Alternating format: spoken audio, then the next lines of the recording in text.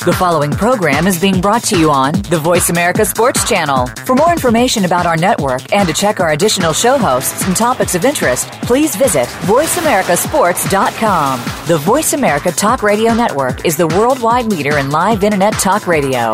Visit voiceamerica.com. The views and ideas expressed on the following program are strictly those of the host or guests and do not necessarily reflect the views and ideas held by the Voice America Talk Radio Network, its staff, and management.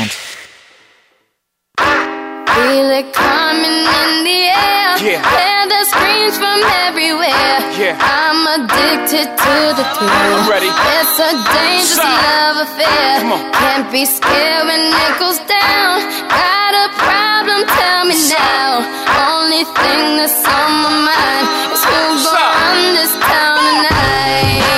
Hey, welcome into the Kwamie Lassiter Sports Talk Show. Jeremy Lachey is here in studio with the one and only Captain Kurt. Felt Keller's in the building as well.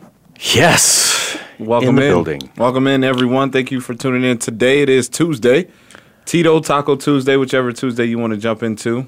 Maybe sobering you can make that morning. Switch. Sobering morning? Very sobering morning. We lost two icons over the last 24 hours, and one, I think, Pat Summitt, who in my mind is on the same plane as a Muhammad Ali, etc., because she was transcendent to the sport in which she did so much for women's rights and equality and other things that far more than just being a basketball coach. Yeah. Yeah, you think about like Title IX references, especially doing with the NCAA. She went through every piece of part of that. She was a part of that. She was one of the leaders behind building that and making it. Yeah, it's cool. It's nice to see it as a written rule, but to actually have it as an impactful influence, she was all about it. She was all a part of it. She was the front face behind it. And for her 33 years of coaching at Tennessee as a volunteer, much due respect to the great late Pat Summitt now at 64. Yeah, way too young to be dying. Absolutely. Way too young. And my mother died of this 3 years ago. So I know how quickly it happens and how it moves. But I'm going to be brash enough to say that the WNBA would not exist without a Pat Summitt. Ooh, Kurt, you hit it right on the head. She instilled the ability for women's basketball to become truly a primetime sport. And I know that the entire basketball world, and specifically the women's basketball world, are certainly mourning the loss of the great Pat Summitt. Right. And you talk about also what's going on today in college basketball. I don't think there would be a Gino Auriemma existed if it wasn't for Pat Summitt. She was the queen, the throne of college of women's basketball, period. And you hit it on the head. Also, with the WNBA, it wouldn't be as serious. It wouldn't. WNBA has been here for 20 years now? Yeah.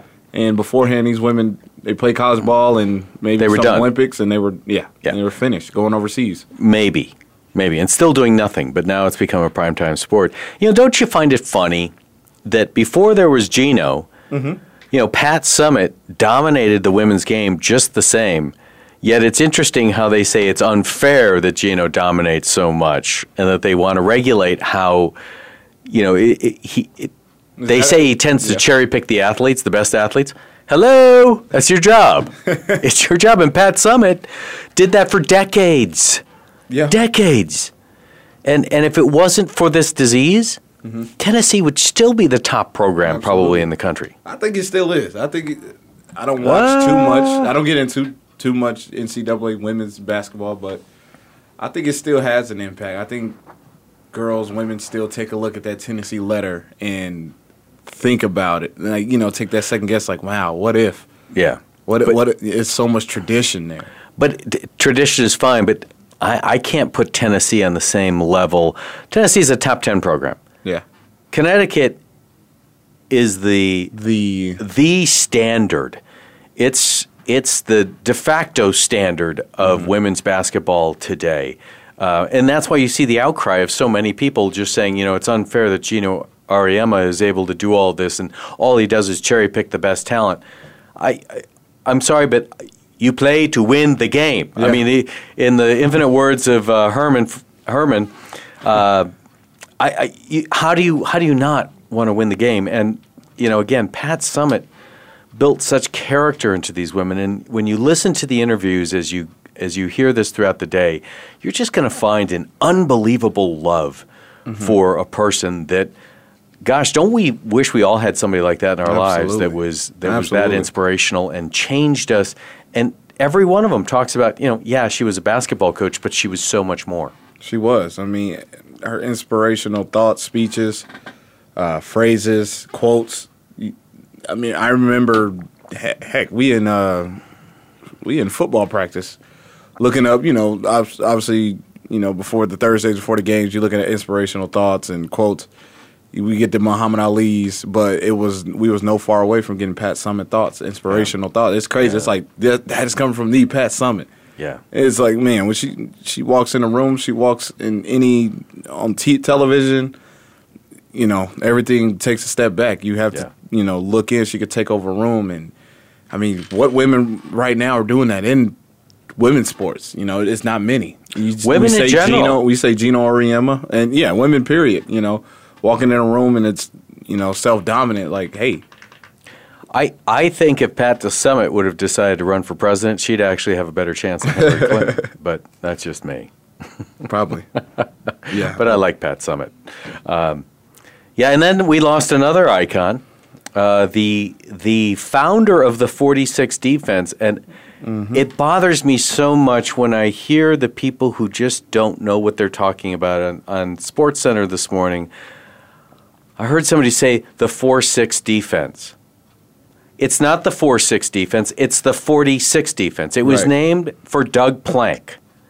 It was named for a specific individual and the role he played in the defense of walking up from his free safety position, walked up and became another linebacker that allowed them to blitz from all sorts of angles, whether it was Doug or not was irrelevant. But that irks me when I hear somebody who should know, and Hannah Storm, if you're listening, get it right. Get it right. You can't call it's the 4-6. No, it's the 46 defense. Absolutely. I'm sorry, but that just irks me to no end. I mean, you gotta give praise. You gotta do it right. If you're gonna give praise, if you're gonna pay homage, you gotta do it right. It's the 46. Don't call it the 4-6. The 4-6 defense. I played under the 46 defense my first 2 years of college football. Yeah. Actually, first 3 years, because a protege of Buddy Ryan was my defensive coordinator, and Rick Minard, who spent years at Notre Dame. He was a head coach at Notre Dame at one point. He was the head coach at the University of Cincinnati, where he coached Rex Ryan into his first NCAA coaching gig, along with Mike Tomlin on his staff. So I played under the 46. Yeah. It was the real deal going into the Bear front. It's the first time I've ever been around. Like, it's literally, we're in meetings as an offense, day 2, day 3 of camp. And we're looking at each other as, offensive players and receivers and quarterbacks.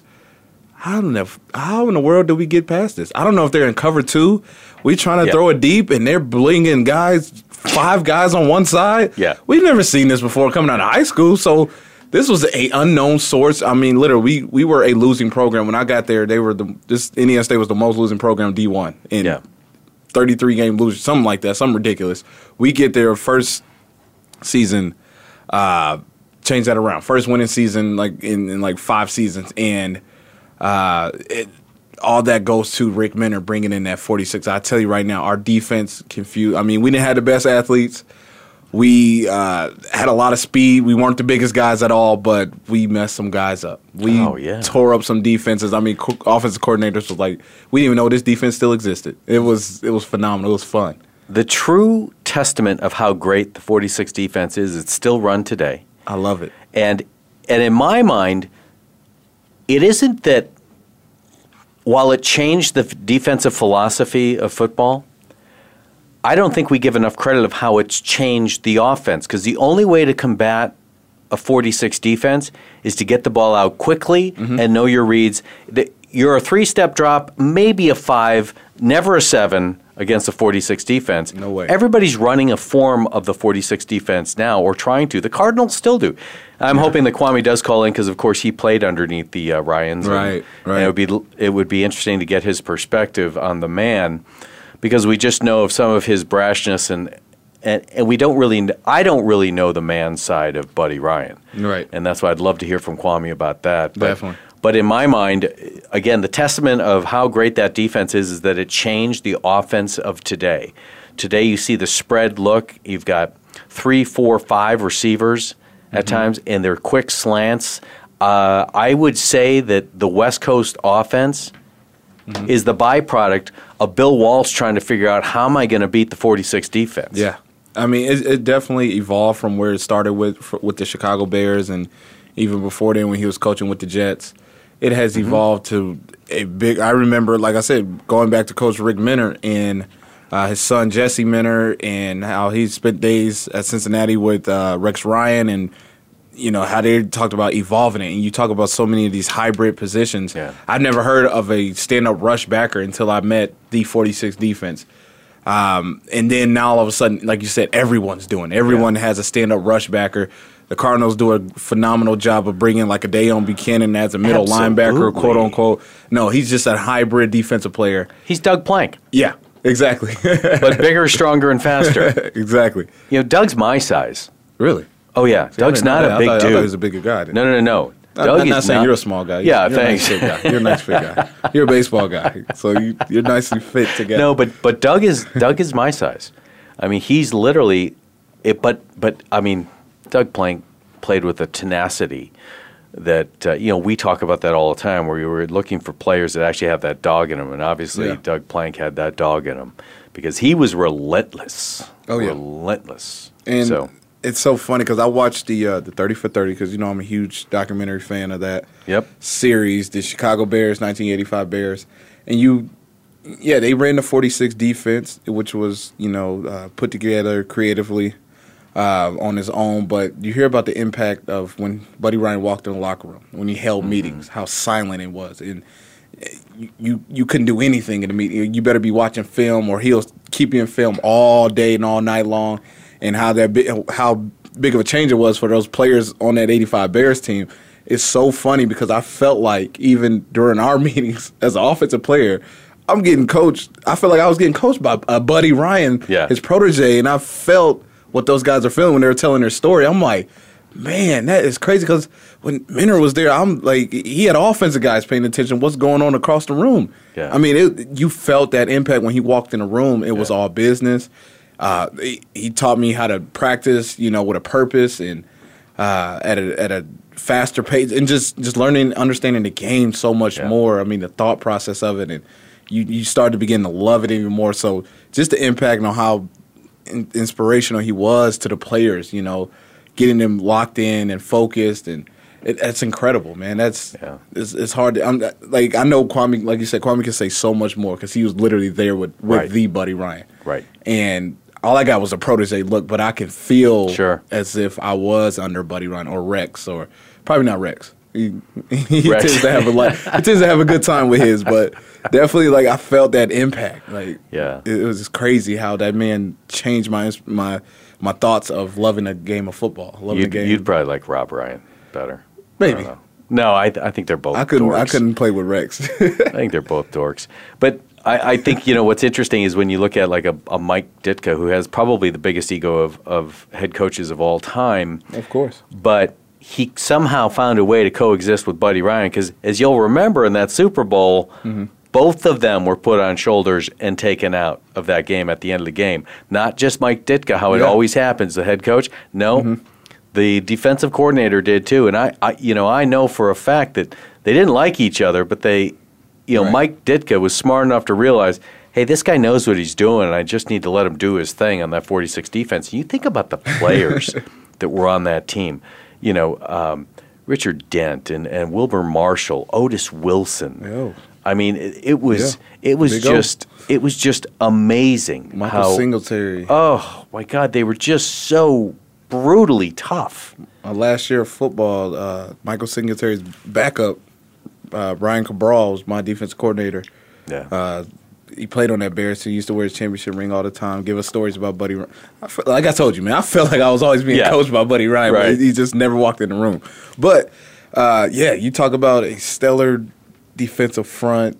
I mean, just the names you just named off, they had about, 6 Hall of Famers on that defense? I've got to believe they've got at least 6. And they probably have a few more waiting to go in. Yes. That will probably go in as a Veterans Committee. So, that entire Ron defense. Rivera. Oh, Ron Rivera was there. Yeah, absolutely. And now a head coach of the Carolina Panthers. Yeah. Man, oh, man. Yeah. And it turns out Carolina's got a pretty tough defense, as it turns out. Wow. Who knew? Right. Yeah, Buddy Ryan certainly had a lot of impact. So it's a somber day today as we've lost a few icons, but hopefully now we can celebrate their greatness in the light of which it really does deserve.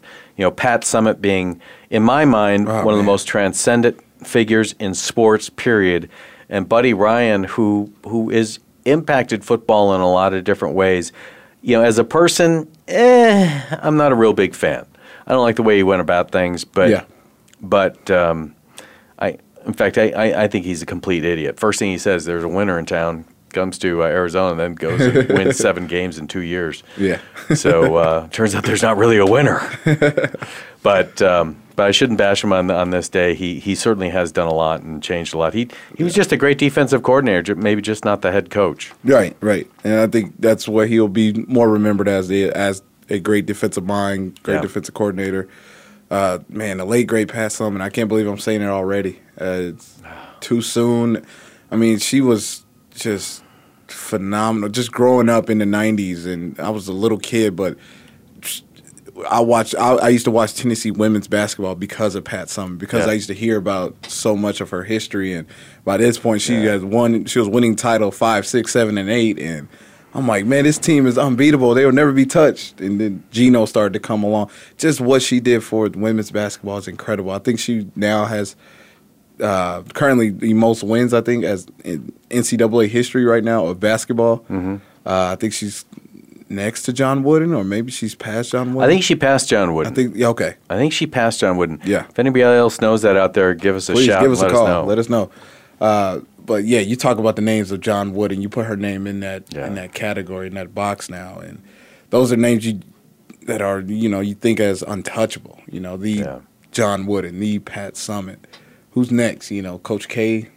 I don't who's next in that category. Yeah, I think Gino's got to be there. Well, Gino has. Gino's in the room. He's at the table. You just wonder. I'd love to see Gino Auriemma go and coach a men's team. I'd love to see what would happen. That'll be interesting. I think there's not a lot of people smarter than him from an X's and O's perspective. Right.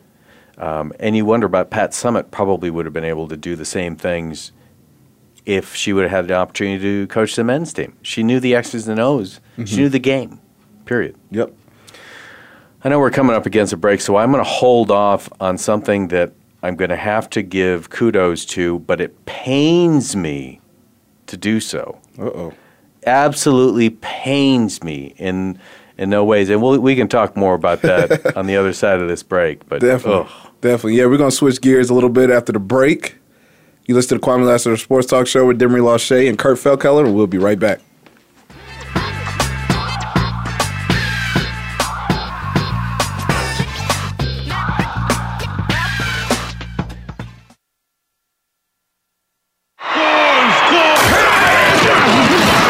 Your internet flagship station for sports. Voice America Sports. Check your feelings at the door and enter the Man Cave. Don't let the name fool you, because we're here for anybody that wants to talk and listen in. Hosts J.D. Harris and Ray Austin are here to lead the forum from the fans, former players, owners, execs, and coaches. While inside the Man Cave, you do whatever you like. We won't judge. We'll even go beyond sports to talk technology, current events, and entertainment. Tune in every Wednesday at 3 p.m. Pacific Time, 6 p.m. Eastern Time on the Voice America Sports Channel. Hi, I'm John Rainey, Chief Financial Officer of United Airlines, and I'm honored to be the National Chair for the 2015 March for Babies campaign for the March of Dimes. United is a proud supporter of the March of Dimes mission to improve the health of babies and fight premature birth. We're helping the March of Dimes fund breakthroughs in research and community programs that help more mothers have full-term pregnancies and healthy babies. Please join us in working together for stronger, healthier babies. Visit marchofdimes.org. Your internet flagship station for sports. Voice America Sports. Yeah, Spider-Man and Freedom, full effect. You ready, Ron? I'm ready. You ready, Dave? I'm ready, Slick, are you? Oh yeah, break it down. Girl, I must. Hey, welcome back into the Kwamie Lassiter Sports Talk Show. Demery Lachey, Kurt Feldkeller is in the building. You all can join us. Call us anytime, 888-346-9144 on this beautiful Tuesday out here in the Valley. Absolutely. Kwamie on assignment? Kwamie is out on assignment. Beautiful Seattle. Seattle in the summertime. Seattle. That would be wonderful to be up there. Seattle in the summer. I was potentially going to go on this trip, but hey, I got to head south tomorrow, so okay. I'm heading south of the border. Oh, you're going to Mexico, your favorite part. Mexico, sí. Your favorite country. It absolutely is. So, I talked before we broke out of that first segment, and I hate doing this. And I don't know how you feel about it, but I've got to give kudos to the University of Arizona Wildcats. Yeah, it pains me. I'm okay with that. They are in the College Series but I'm okay World Series finals. They're in the finals of the College World Series. They finished, I believe, 6th in the Pac-10 this year during the regular season and went on a hot streak like no one else. They're facing Coastal Carolina, which, no, not the traditional powerhouse of baseball, but somehow Arizona and Coastal Carolina went through the typical powerhouses at the College World Series and are both in the finals. Yesterday, they took on the Coastal Carolina ace and just shredded him. And, in fact, the game was never as close as the final score, but I don't know how you are, but I'm actually rooting for U of A to win.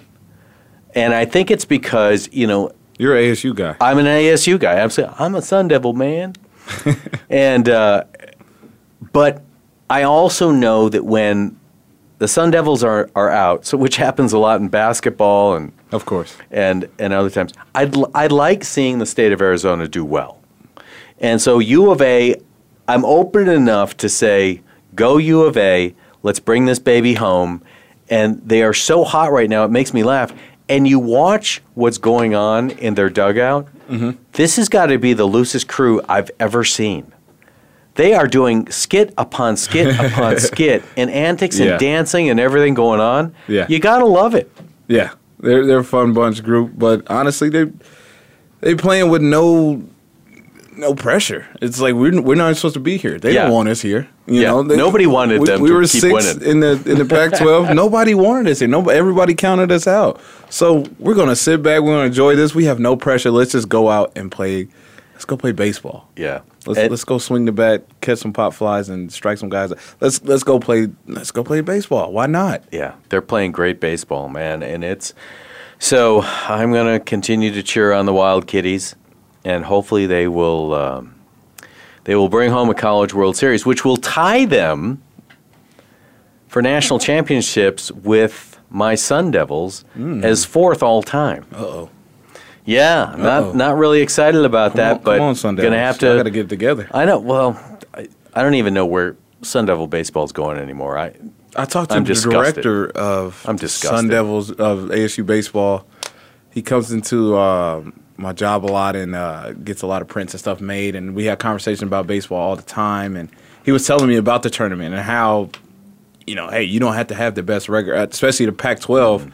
It's so good. It's a bigger Power 5, and it's the competition. It's not about so good. Yeah, it's not about like we're playing in like I don't know Missouri Valley. And we're the number one team, but the level of competition out here in the Pac-12, and you think about the the rankings of college football. And remember how the BCS used to be? They just loved SEC. Right. It's not about just because they have 4 losses or 5. It's literally look who they're losing against. Right. These are guys. This is the top conference in baseball we're talking about. So he was saying we still have a shot, and he was telling me the record, and they're like around 500. I'm like, there's no way you guys can get it. He was like, no, we're actually close to having a pretty good seed. I'm like, wow, baseball is so wide open, and we're also talking about how many teams get in. Right. To the NCAA World Series, College World Series tournament.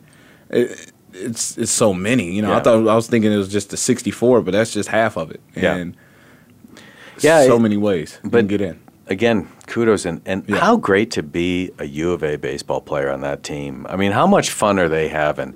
They're having a blast. You know, as I was watching the game, I'm looking at the stadium that they're playing in. Mm-hmm.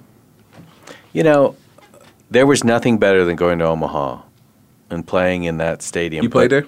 Yeah. Oh, okay. 2 College World Series. So let me shut up. Shut up. But believe me, the game has changed so much.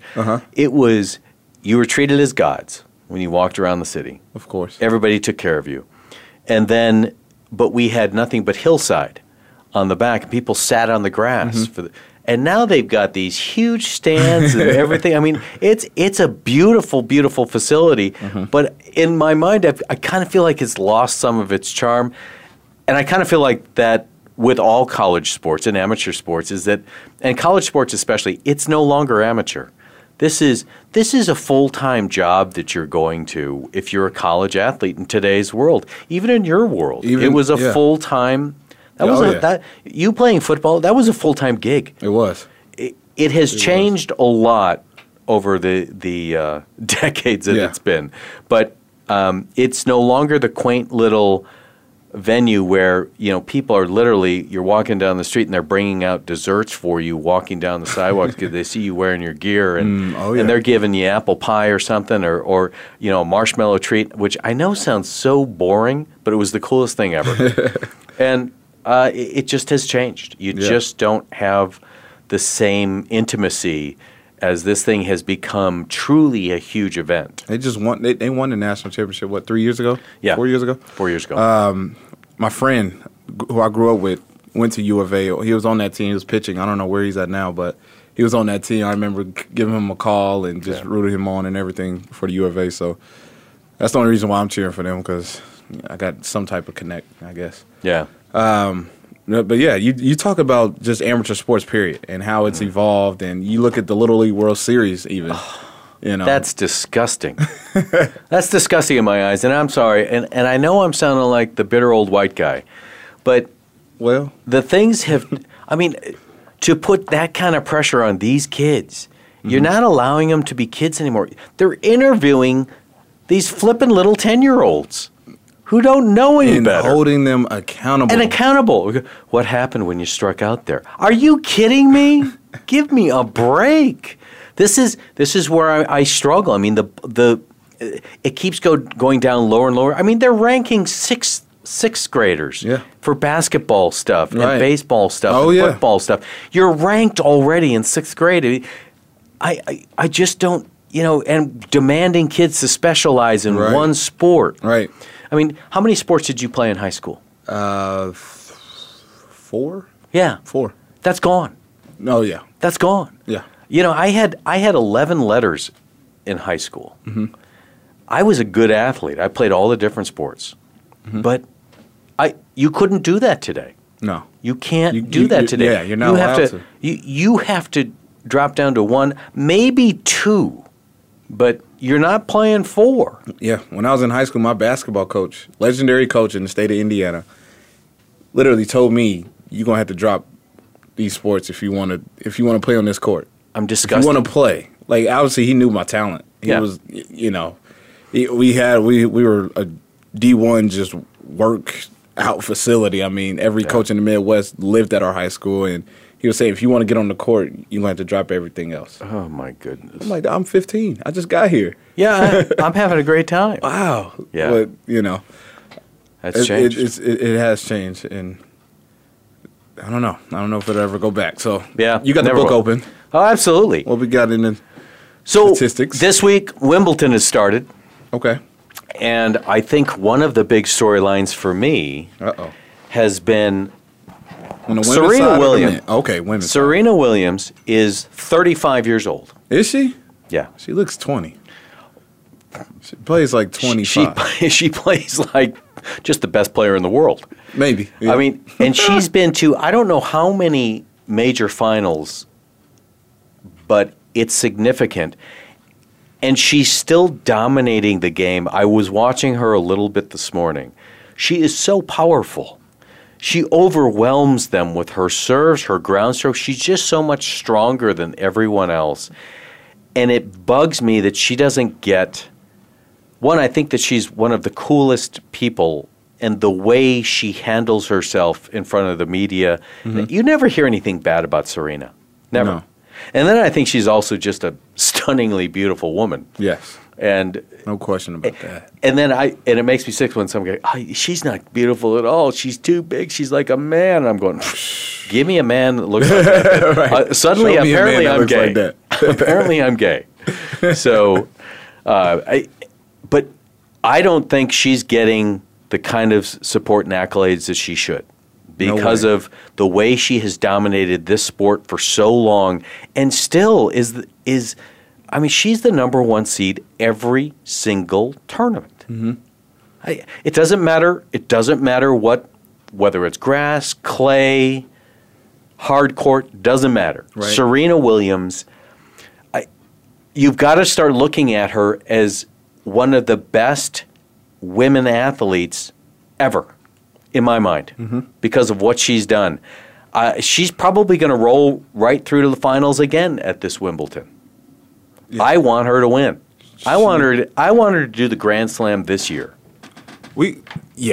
And unfortunately, she lost in the finals of the Australian, but it's the finals or nothing for her. That's her absolutely. Level. That's her level. Who else? What other competitors do you know, just in any sport, man or female, has that stigma on them? LeBron James, maybe. It's either finals or nothing. Serena Williams for sure. Tiger used to have it, but I think that's where we all got it from. That Tiger would. That's where I know I learned it. You know, Tiger. See, he wins the final or nothing. And I think you're right about. But when you look at LeBron is one thing, but when you look at Serena or Tiger, when you dominate as an individual in your sport the way that they have, right? To me, that's beyond reproach. The magnificence that we're having an opportunity to witness. Mm-hmm. I'm not sure we're going to see this again. So I hope people pay attention to this Wimbledon, because you're not going to see somebody like Serena Williams ever again. My favorite part about Serena Williams, she's been doing this since she was 18, 19 as a pro. 17, I think. 17. Yeah. And when she used to have the little beads in the hair. Yep. And she is just not giving it up. She's like, this is my crown. Year in, year out. Tournament, like you just said, after every tournament, no matter what playing surface we're on, who's going to take my crown? Who's coming? Because I'm not giving it up. No, I'm not giving it up. And for so many years, it was Venus. Venus dominated when she was 18 to 20. And I remember listening to Richard Williams, the father, who said, and everybody's going, Venus is just all this. And he said, hey, yes, she is, but look out for her younger sister. Right. Her younger sister's better than her. Yes. And there's no way, because Venus was just tearing up the tennis world in her beginning. And, again, here's another person who she's 38 and still dominating and playing well. She's playing well. After being sick. Yes. Right? And she's just amazing. Yeah. She's just amazing. So I love this. I love the Williams sisters and what they've done for tennis, but we need to pay more attention to Serena and give her the kudos that she deserves, because this isn't coming along again, folks. So take the opportunity to watch what you can. Why is she being overlooked? What's your take on it? Before we move on. It's baffling to me. I mean, there's an obvious answer. Of course. There's an obvious answer, but here's somebody who does the right thing all the time, is gracious in defeat, is gracious in victory. I don't know. She just seems like the most wonderful person ever, and always gives accolades to her opponents, never talks about me. Mm-hmm. I mean, if I've got a young daughter, I want them to be just like Serena. Right. I want them to be the dog on the court, Mm-hmm. but when it's over, it's just thank you very much. And it was a hard-fought match, and my opponent was amazing today and just didn't have it, and I was lucky to get through this. These are the things that Serena says, and you're just going, really? Really? You're that cool? You're that? And she pays homage like no other. Like no other dominating athlete. You expect her to be upset, to throw a fit. Listen to LeBron, listen to Tiger, listen to all the others that are truly dominant in their sports. They don't have the demeanor of a Serena Williams. Not at all. And to me, all parents, you want your kids to grow up like Serena Williams. Mm-hmm. We all should look at Serena and say thank you for being a great inspiration, a great light of how we all should act. And honestly, she fights through some odds. You see how some of the, I don't know what you call those in tennis, the referees, the judges, I guess, she may get into it with them, but it's literally unfair calls. Absolutely. And she'd be like, this is a bunch, that's when you hear Serena go off. Yeah. Because she's like, y'all are not going to hold this accountable. Y'all not going to make this on you all. Yeah. That's some BS. And she will make you hear it. I love that part of Serena. No, listen, when she's on the court, look out. Oh, my goodness. She will take you out. She will take you out. So, but, you know, I just wish she would get more acclaim for what she does. Absolutely. Because she's in my mind an inspiration both athletically and as a person. She has Wimbledon coming up, like you said, and I think she's going to be most dominant once again. She was rolling this morning. It was hilarious watching her against this, I think, a Slovakian, and they're talking about the power of the serve of the Slovakian and all this stuff, and Serena's playing with her, just toying with her, and then all of a sudden she just unleashes a powerful backhand or forehand, and just, you know, you're just watching the woman crumble. She won, I think, 1 point in 3 games that I watched, and you're just witnessing greatness. Yeah. You will never, ever, ever see somebody like this again. Catch a glimpse when you can. Yeah. We're living in a very unique time because I think everybody's getting so much better. Catch a glimpse when you can because I don't think it's going to be too much longer, but she's not giving it up anytime soon. And I love that. Heck no. Heck no. I love that. Yeah. So, and then other Wimbledon things going on. You know, Rafael Nadal, I believe that his greatness, he was a shooting star. He was very bright for a very short time, but now he's gone. Roger Federer continues to. Well, here's another guy who's 36, 37 years old. Oh, yeah. He might even be 38. I think he might be 38. He continues to play at a ridiculous level. And yes, he doesn't win. I mean, Djokovic is by far the best men's tennis player. Now, yes. Right now. And he is dominant. But Federer continues to find a way at his advanced age, and he's got a lot of miles on those legs. He's got a lot of miles. Yeah. Because he always goes to the quarters or semis or finals in every single tournament that he plays. Yeah, we're talking about a guy who took over that throne after Pete Sampras. Yeah. Passed on, you know, there's always that next one. You know, you go from Agassi to Sampras, Roger Federer. Nadal was up. Now Nadal was flirting around with it. Oh, for 2-3 years, he was the best thing in tennis. Maybe it was on clay, on grass. One of the two were dominating. Then Federer found a way, like you said. Yeah, but Federer withstood all of that and continued to win even through his dominance. So, I don't know. It'll be interesting to see how things go. It will be. We do have to jump in another break. Coming up after the break, we will jump more into Kurt's fantastic book of journalism he carries himself. So, thank you for tuning in with Demi Lachey and Kurt Feldkeller, and we'll be right back.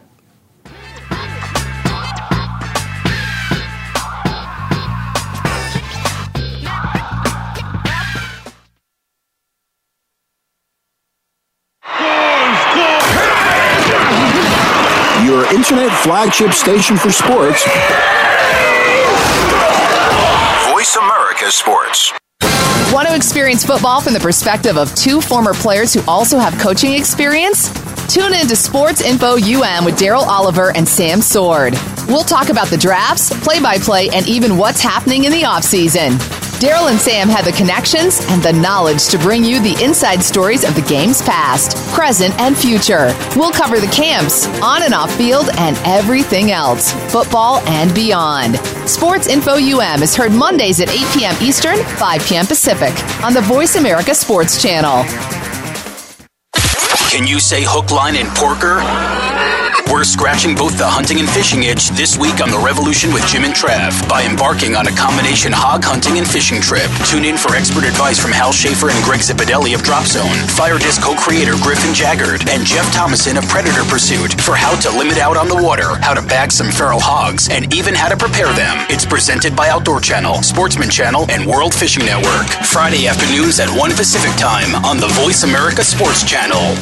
Do you love sports talk? Can't get enough sports talk? Have we got a show for you? It's about the NFL training camps, Super Bowl previews, a look at the new starting quarterbacks, and weekly key injuries. We'll take your calls and emails right on the air. Former Philadelphia Eagle James Loving is your host, and you never know who'll drop by for a co-host spot or an interview on the spot. Tune in to Loving That Sports Talk with James Loving every Wednesday at noon Pacific Time, 3 p.m. Eastern Time on the Voice America Sports Channel.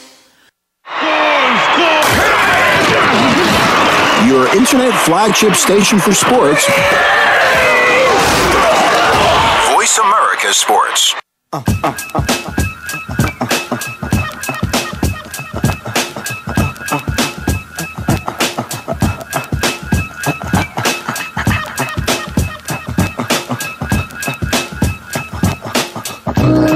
Hey, welcome back into the last segment on this Tuesday. Kwamie Lassiter Sports Talk Show. Demi Law Shades in the building. Captain Kurt. Woohoo! Is here as well. Very exciting. Holding it down. You know, during the break I was thinking about, I'm getting a little hungry, and I have a craving for an Egg McMuffin. I'm going to go get an Egg McMuffin as soon as this show is over. From McDonald's? Absolutely. McDonald's style. I mean, it's that's no better than that, right? It's the only way to go. That is the best thing ever that McDonald's serves breakfast all day. Tell me scrambled eggs aren't the best thing to have for dinner at night. You can't tell me they're not. I agree, Kurt. Man. Eating a scrambled egg is, trust me, it's on my menu list. Yeah. in my on my diet list of dinners. But no, it gets no better than that. Egg McMuffin all day, every day. McDonald's. It took them a while to finally pull the trigger on it. I know. How great is it, though? You can get it any time of the day. I know. That's why I am so excited about that. And I'm having this hankering for an Egg McMuffin. So I am rolling out. You make it too. No. You don't want to? I am very focused on eating healthy. And I'm continuing my that I've been on now for a little over 3 months. I've cut out, 90% of my carbs. I've cut out 90% of sugars. My dessert for me, in fact, Fawn Chang, if you're listening, thank you for the reminder, and thank you for offering to get me a little acai bowl over at Berry Divine. If you guys haven't tried this yet, it's healthy and it's dessert. I gotta go. It tastes like dessert. You gotta go. It's a dessert taste? Oh, it tastes so good, and it's berries and this hemp granola and stuff, and it's just all these natural organic things. And acai is amazing for you, but I get it in the soft serve. You can get it blended like a shake or a soft serve like ice cream. Right. Okay. And acai is just it's a very potent antioxidant. It's one of the power foods, and I go multiple times a week, and so it got me thinking. I was. You know the guy that runs the deal over there, right? Yeah, Todd, the owner over there. I got turned on to it up in Sedona. Right. My brother took me there, and now they've opened one up on Curry and Scottsdale Road in Tempe. And they're opening up a couple more. One will be closer to the house, which will be nice. Oh, yeah. But, yeah, and I'm sorry to get off on this tangent, but, yeah, I've got a hankering for an Egg McMuffin. Low calories, but so satisfying, you can't beat it. Kurt I guarantee y'all, before Friday, Kurt is going to have 2 Egg McMuffins. You heard it here first. No, I'm just going to have the one. Wrong tea. But I might have a couple acai bowls. Okay. I can tell you right now, I had one. That's not breaking news. Not last night, but the night before, I had it for dinner. What? I had it for dinner. It's less than 300 calories, but it fills you up without making you feel heavy. Right. Yeah, sometimes Chinese food does that for me. Oh, Chinese food, any carbohydrate heavy, like pizza, stuff like that. I love it while I'm eating it, but I just want to shoot myself. 40 minutes later, I'm going, you lard ass, get off this stuff. Stop it. It's why I drink my Tito's and soda versus beer. Okay. Beer's too heavy for me. Beer does make you and Kwamie know when I do have beer, it's like Coors Light on ice, which is water on water. Mm-hmm. So pretty much. I'm the biggest wimp there is when it comes to drinking. And I'll admit it. I don't know. I see you take a few back. And still stand on your 2 feet. Well, no. Pretty strong. But I don't. A big night for me is 4. Okay. 4 drinks. That's a big night. I am usually somewhere between 2 and 3, and that's it for me. I try to be 2 and 3. Yeah. I generally will not drink during the week. Oh yeah, I definitely put that on my menu on my diet list because when I first got here it was hey anytime I can hanging out with Kwamie. Yeah, I blame him. But I literally structured myself. You know what? Just do it on weekends, and my body has gotten back into its form, and I feel so much better. Just weekends only. And honestly, it got to the point where on the weekends I can be just passing it up. I'm okay. So it may be once a week or nothing a week. So it feels good. Yeah, I don't know. I just got, and of course now I'm heading down south of the border for the rest of the week. You better have some burritos, some tacos.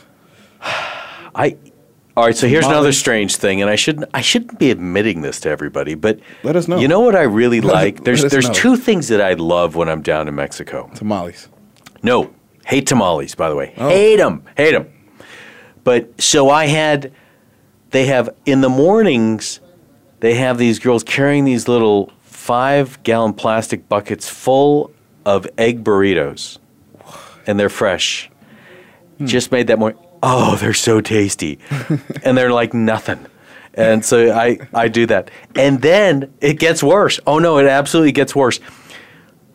I love having those little taco stands on the streets of Mexico. I love stopping and having some of those meat tacos. Mm-hmm. And I know it's not beef. I get it. I realize it's dog. It's Chihuahua. It's something. I get that. But they're just so good. You know, they cut up this mystery meat, and you throw enough hot sauce on that bad boy with some of the toppings and stuff. You're good. Tell me that's not the thing you got to do when you're in Mexico. You're right. You're absolutely right. The mystery meat is the way to go. Yeah, on the corner. It's so on tasty. The corner on the block. You heard it here from Kurt. Oh my God, Mexico. They got to be going. Oh God, look at this gringo coming over here, and he's ordering up tacos, and he's excited. Exactly. He doesn't know what he's eating. Yes, I do. I know exactly what I'm eating. I know that. It's cat. It's dog. It's rat. Probably it's some squirrel. I'm sure. It's a coyote. You don't. Yeah. Oh yeah, I've got issues. That is funny. I got issues. Oh well. What else we got in the book today? Oh, well, the first day of free agency is coming up. Friday. Rank by position for me, if you will. Who are the most valuable free agents out there that actually are going to sign someplace other than where they are? So in my mind, you take LeBron off the list, you take Durant off the list. Okay. Oh, yeah, obviously you got to take those gentlemen off. Okay, so I can't use Durant at small forward is what you're telling me. Is center do you really think that there's... do I have to say big man? No, I just go big man. I don't think there's a center anymore in this world. But, do you really think Durant has a chance of leaving where he's at? Yeah, he has a chance to leave, but... How big of it? What are you giving it? A 90-10? 80-20? That he stays or that he leaves? Either way. I would go with, say, 20... probably 30% chance he'll leave. It used to be 60. But after that playoff run, before the playoff run, yep, I was okay. It was about 60-65% chance he's gone. Throughout that playoff run, I think he actually felt and known and see, like, guys, we are there. We're 1 year away from getting back to the finals. We are there. Yeah. We're one piece away. I think they would have beat Cleveland. We blew it. We had a 3-1 lead on the number one team in the Western Conference. Yeah. Steph Curry kind of banged up. We blew it. Yeah, they absolutely blew it. That means you had, like I told you, they had the best team to me in the Western Conference in that finals matchup. Just that matchup. Yeah. They had it. They had a won all season every time these teams matched up. But they just blew it. So, is Durant going to stay with Westbrook for the rest of his career?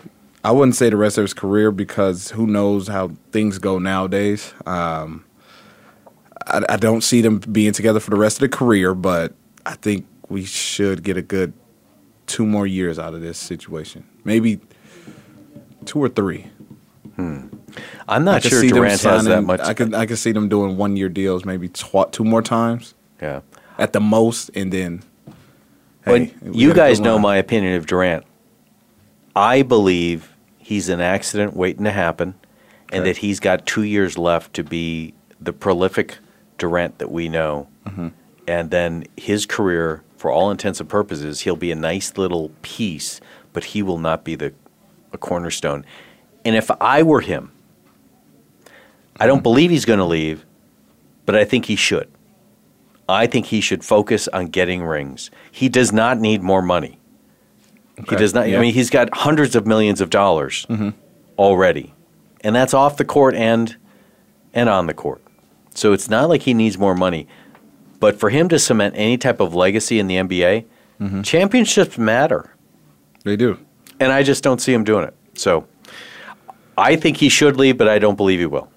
Okay. So, all right. All right. So that gave you time to go look through your little list there and decide, who's truly going to leave and where would they go? Oh, okay. We'll start off with the point guard, the guard positions. Now, all right. Just did my little list.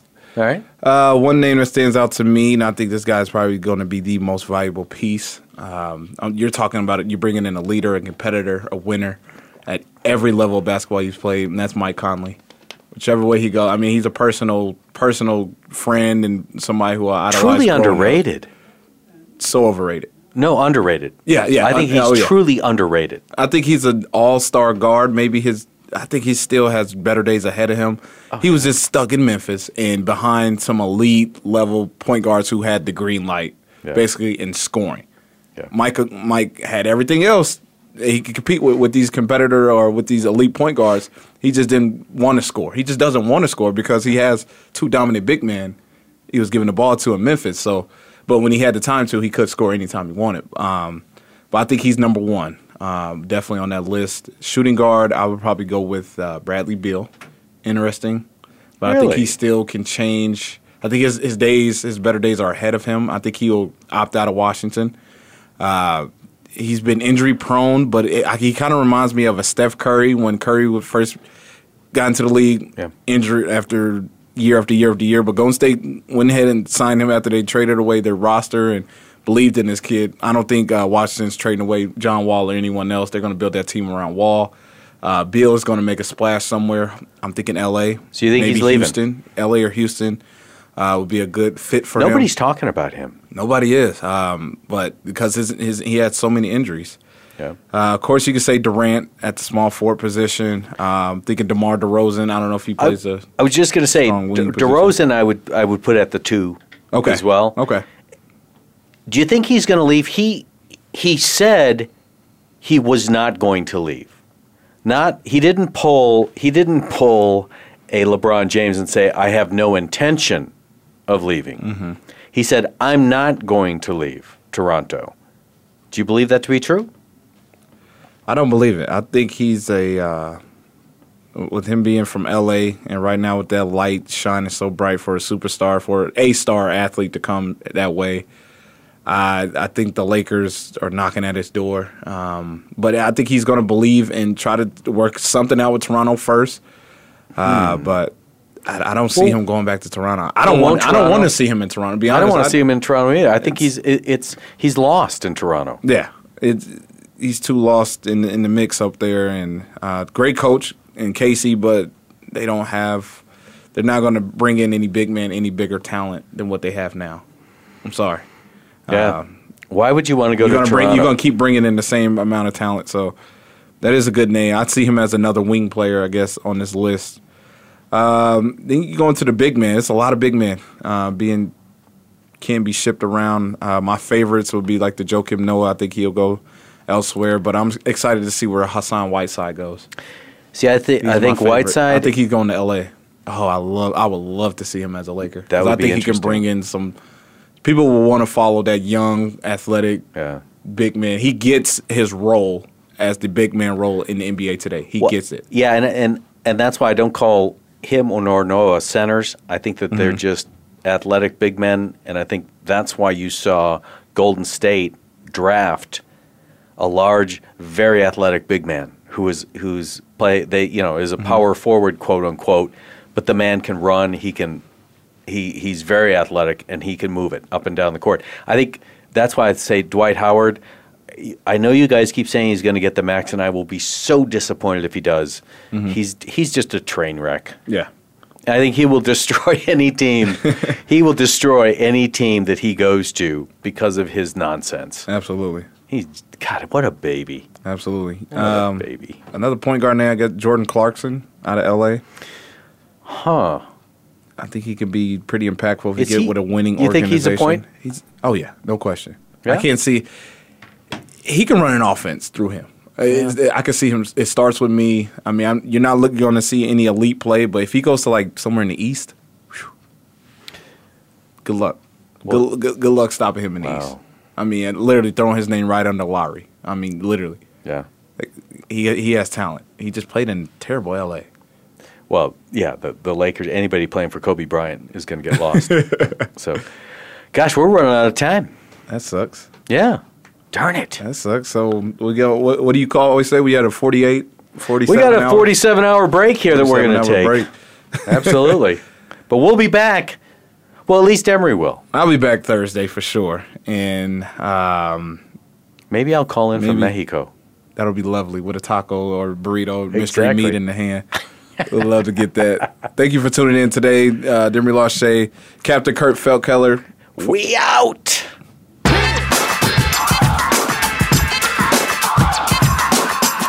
Thanks for tuning in this week. Join us every Monday, Tuesday, Thursday, and Friday at 12 noon Eastern Time, 9 a.m. Pacific Time for another edition of Kwamie Lassiter's Sports Talk on the Voice America Sports Network.